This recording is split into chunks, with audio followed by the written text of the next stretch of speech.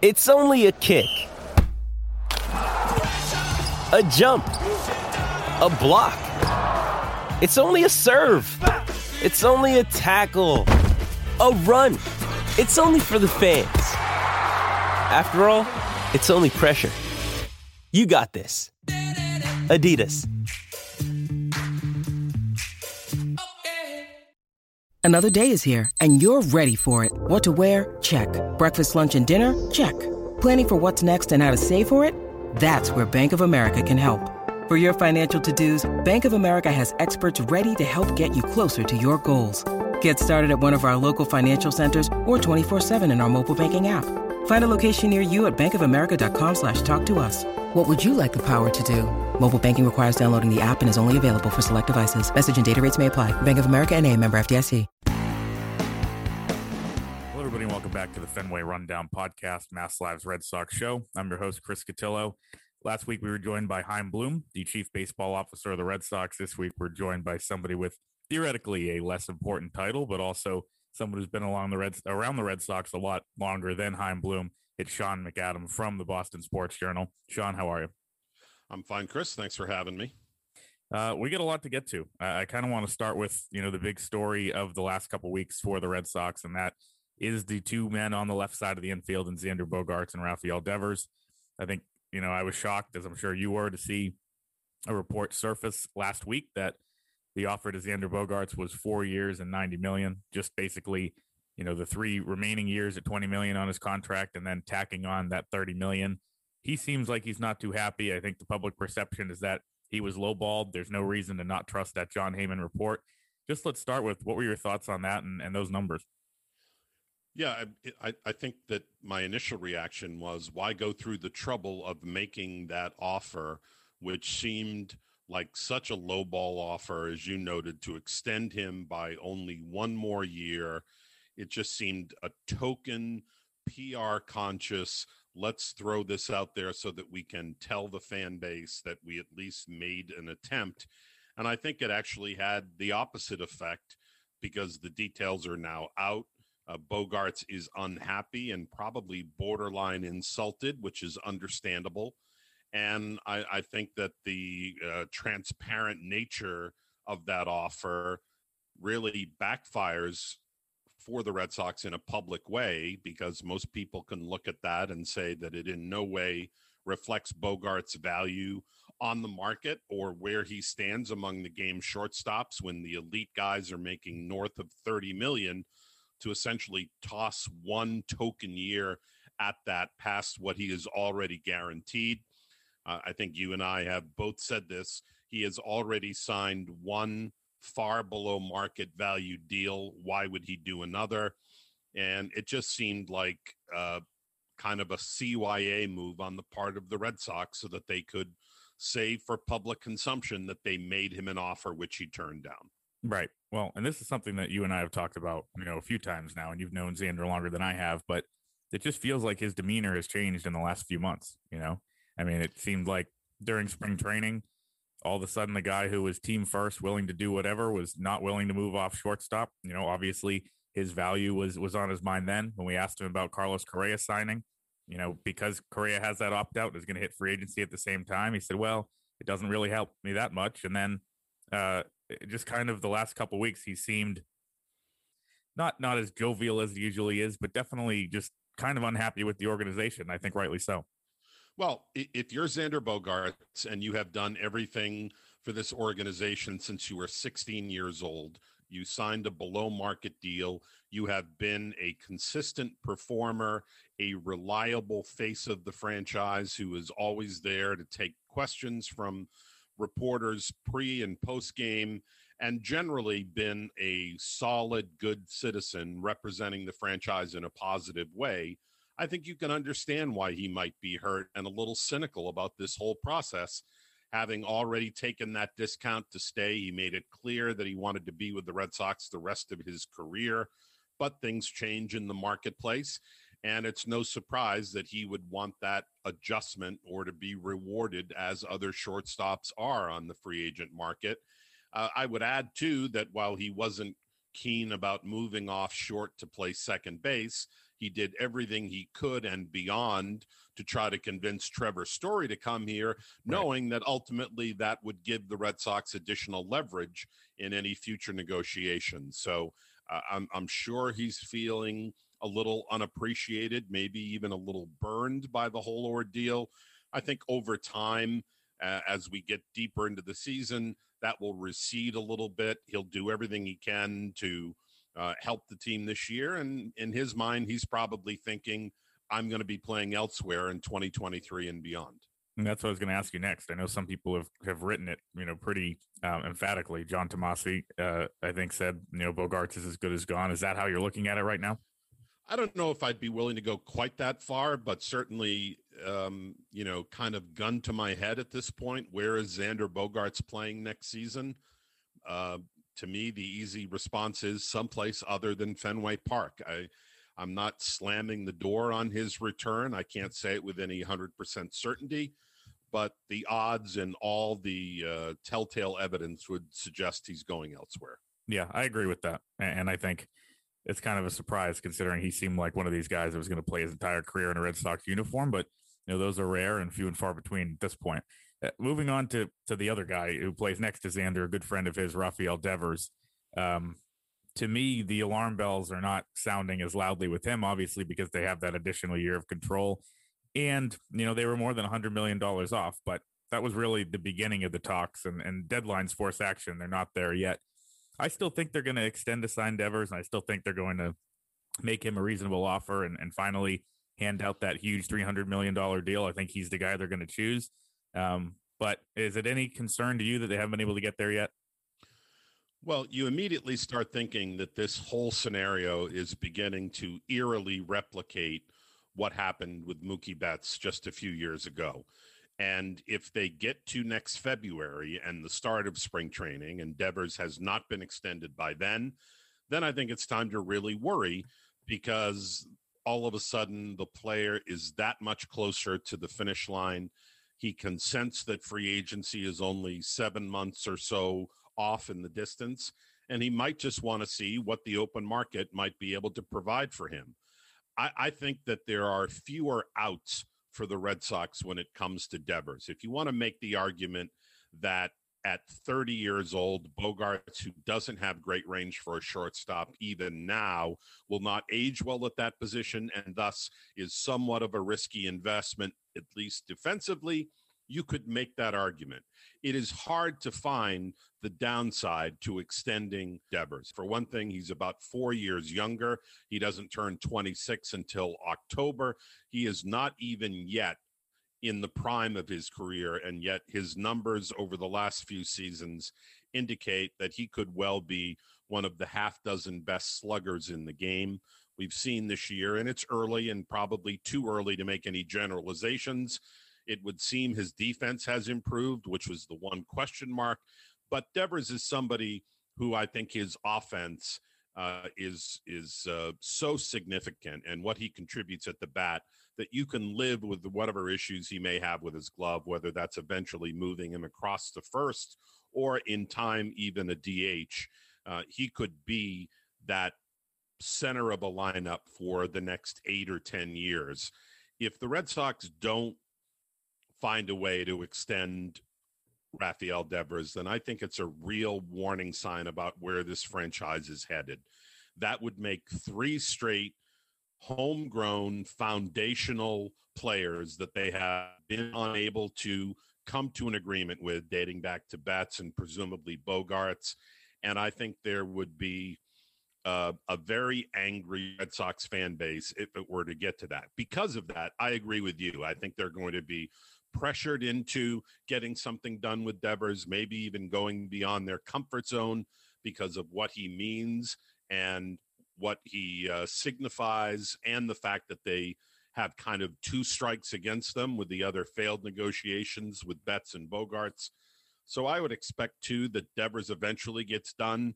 If it doesn't, as I said, I think it signals a real troubling trend for the franchise and what fans can expect going forward. Well, do you think Heim cares about that? I mean, I think that's kind of the perception, and he says time and time again, we really want to keep these guys in a Red Sox uniform long term. But Do you think that at the end of the day, he's just willing to remove emotion from the equation more? I know they claim they don't, but is he going to be the guy that ever caves to that pressure? I don't think Chaim Bloom is the guy to cave to that pressure, but I think ownership would. And we know that ownership is very cognizant of how they're perceived.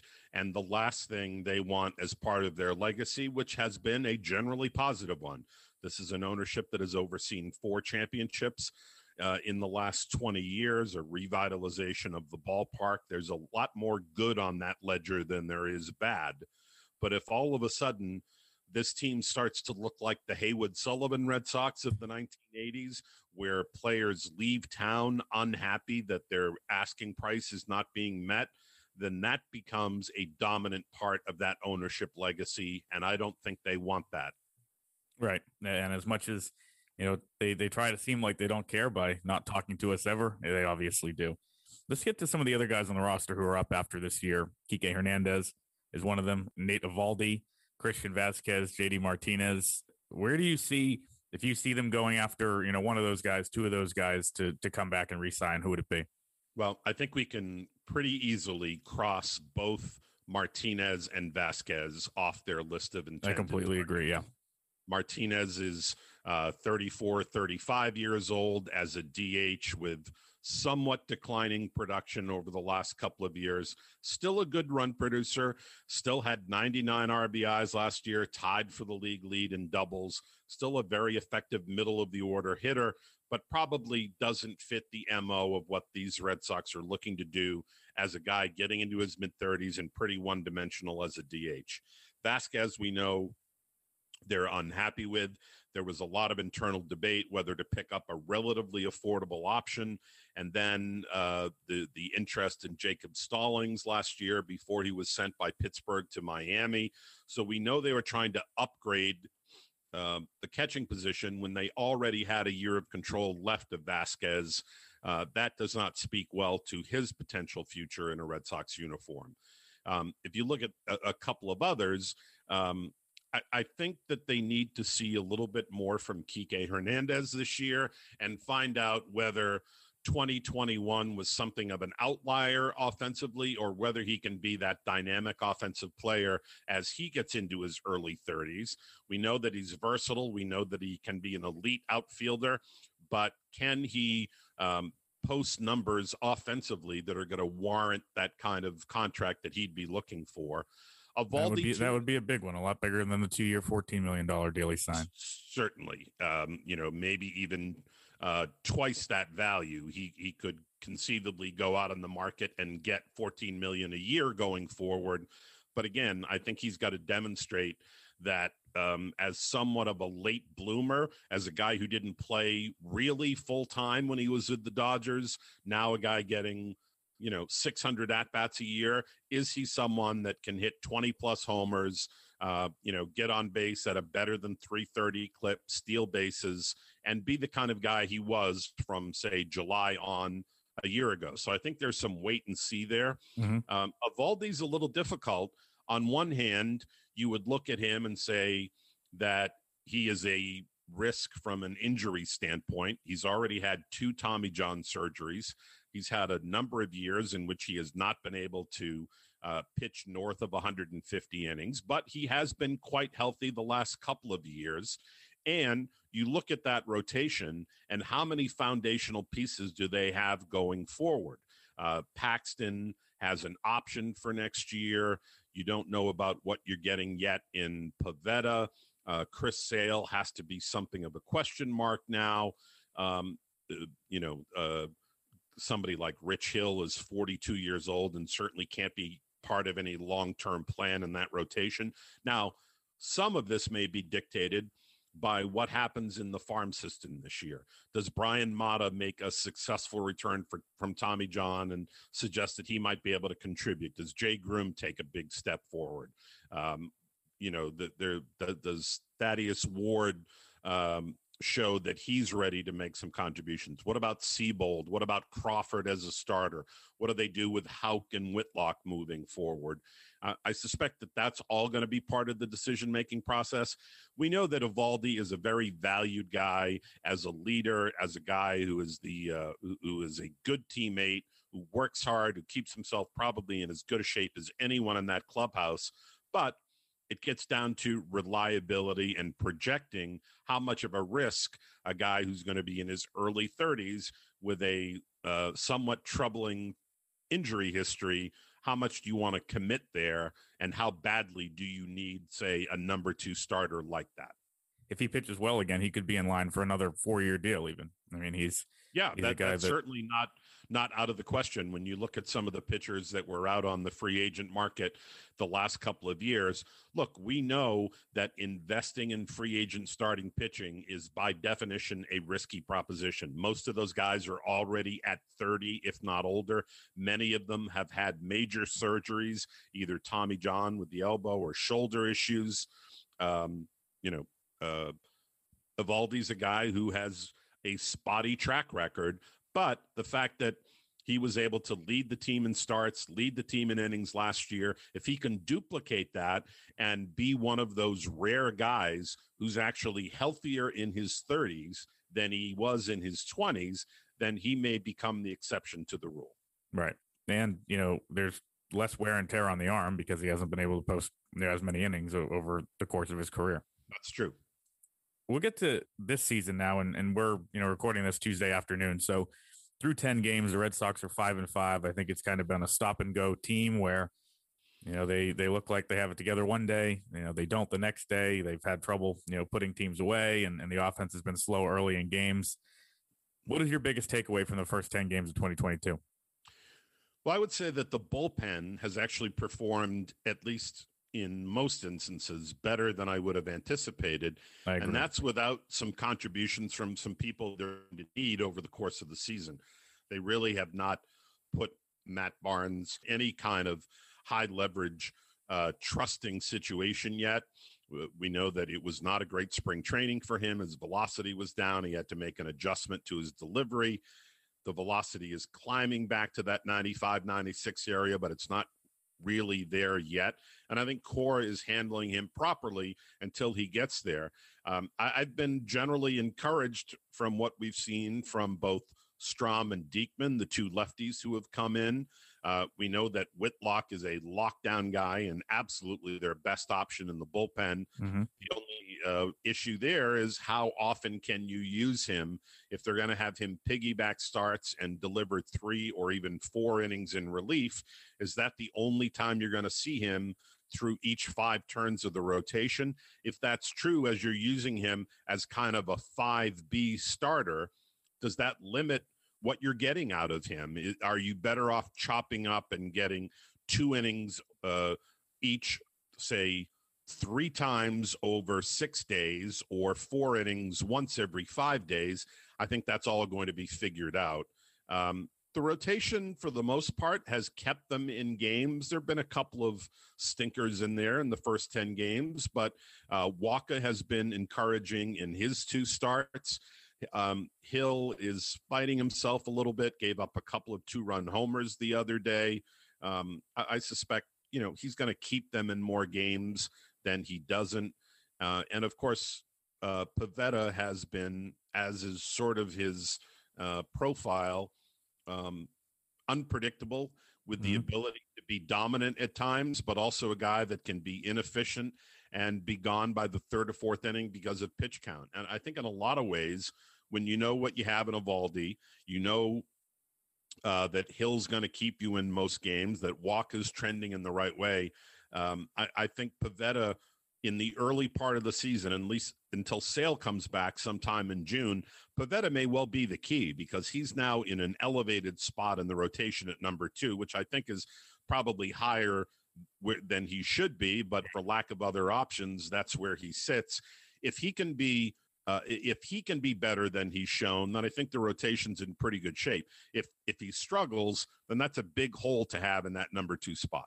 Yeah, and I think Houck has pitched generally well. We'll get to him after, but what we've seen from Waka, I think, has been the biggest storyline of the rotation so far. A guy that I've said on here and in writing and on Twitter and everywhere else that I thought was an overpay at $7 million, considering the track record the last couple of years, the year he had in Tampa last year. But they clearly, saw something they liked, worked with him in spring training. And as Alex Cora has now mentioned 80 times, he's a big, tall righty from the Cardinals organization. So you can't go wrong there. What have your thoughts been on the offense? Pretty disappointing, I would say, so far? Or certainly underperforming. A lot of guys that have not gotten it going.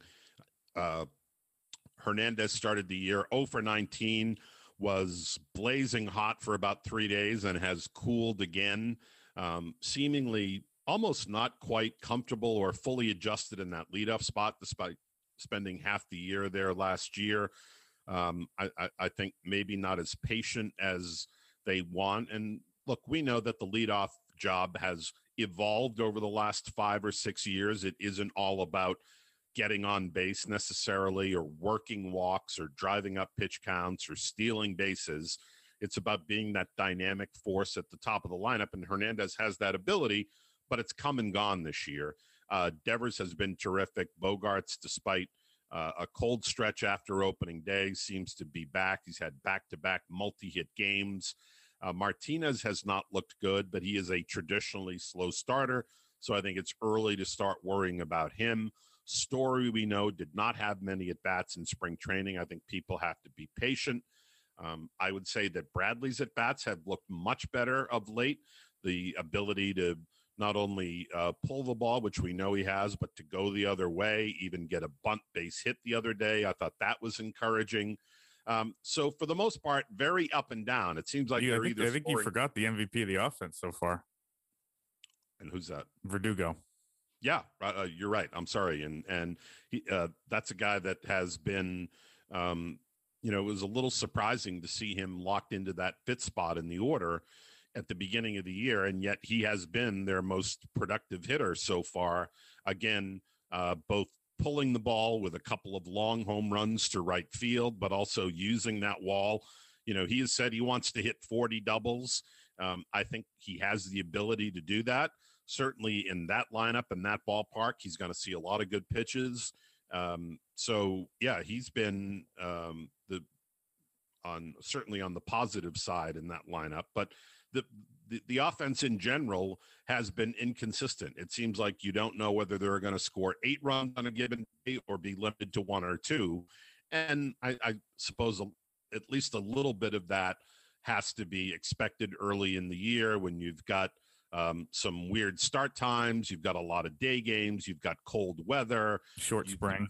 There's a lot of factors there that is not that won't be present year long. So it's a little hard to get a read on it. I'd say in general, the history of the hitters in that lineup suggests that they're going to score runs, and that's not something they should worry about. If it becomes an issue, that's one problem that they didn't anticipate having.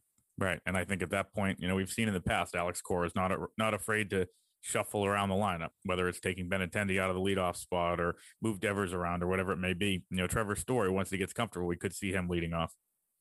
Yeah, it's something that he did. He didn't lead off a whole lot in Colorado, but he did hit second a lot. Mm-hmm. And he's a guy that has a decent on-base percentage in his career. We know that he's an excellent base runner and a capable base stealer. So that's one more factor that could be used at the top of the lineup. They want to keep Devers clearly in that number 2 spot and Bogaerts behind him to get that right, left, right coming out of the chute and a little bit of balance. And Story remains an alternative at the top if Hernandez doesn't get it going in the next week or 2 weeks. I want to see if you agree with me on this. Definitely something we've talked about in non-podcast formats in the press box, but does this roster feel as short to you as it feels to me? I mean, it just seems like from Travis Shaw, who I think that time has come and gone, to, a guy like Aruz, they like defensively. I guess he's fine in the role he's playing, but Arroyo in the outfield, we've seen kind of ups and downs there. To the bullpen, does it feel like they're a little short on talent? Well, I don't think the depth is great. But I would also look at that lineup and say that you don't have to worry about depth for about 7 spots. Yeah. you would want a right-handed hitting complement in right field so that Bradley doesn't get overexposed to lefties. And it remains to be seen whether Arroyo can be that guy. And I think you're going to get limited offense no matter who you have catching. Plawecki out now, of course, with COVID, but Vasquez is not starting well offensively. Maybe you just have to chalk it up to not everybody is going to get production from all 9 spots. I think Arroyo is a value guy because he's a good enough athlete that he can at least contribute in the outfield. How well he handles right field at Fenway remains to be seen. I think that's going to be a challenge. But if he stays healthy, I think he's a valuable guy to have. I agree. I wouldn't be surprised if Shaw were to be off roster in a matter of a few weeks here. The at-bats have not been competitive. He's merely adequate at best at first base. Just seemed like they ran out of time to find another left-handed hitting option at first to balance a little bit with Dahlbeck. Maybe that's Tristan Casas. Maybe Shaw can hold on until Casas is ready, maybe in June. But Shaw's contributions or value here would seem to be minimal. So, yeah, I think – I mean, it's also hard to judge what this roster is with 28 players. When we get to May 2nd and they cut down to 26, have to be a little more discriminating of who the position players are. That may expose some of those guys and force them to make some moves. And it may also give them time at AAA for some other guys to show that they're ready to help out and contribute. There are a number of guys, even Franchi Cordero is a left-handed bat who has started well at AAA. He's never been able to make that transition to the big leagues and hit with any consistency up here, but maybe he gets a look if Shaw's time runs out. Yeah, that's a good name. And, they do have, some capable guys down there with big league experience, and we might see some of those guys in Toronto next week. That's what I want to end with. Unfortunately, COVID 2 years later, 2+ years later, is still a story. It's still a story that's affecting the Red Sox, as we saw yesterday. We were in the clubhouse, and all of a sudden Kevin Plawecki got dressed in street clothes and left Fenway Park in a hurry, and it's because he tested positive for COVID. Are you surprised that this is still playing a role? I mean, it seemed like, spring training, we were back in the clubhouse, everything was kind of back to normal, and now we're dealing with, more positive tests and more issues for the roster, things like that. Well, anecdotally, I think we all know people in our personal lives who have contracted COVID in the last couple of weeks. My son among them. Thankfully, he's okay. But you see, you see it more in the quote real world. So I guess we shouldn't be surprised that it is also a factor again within baseball. We've seen the Oakland A's get hit hard already with a number of players who have been put on the restricted list. And insofar as Plawecki is concerned, I think it's naive to think that it's going to be limited to just one person.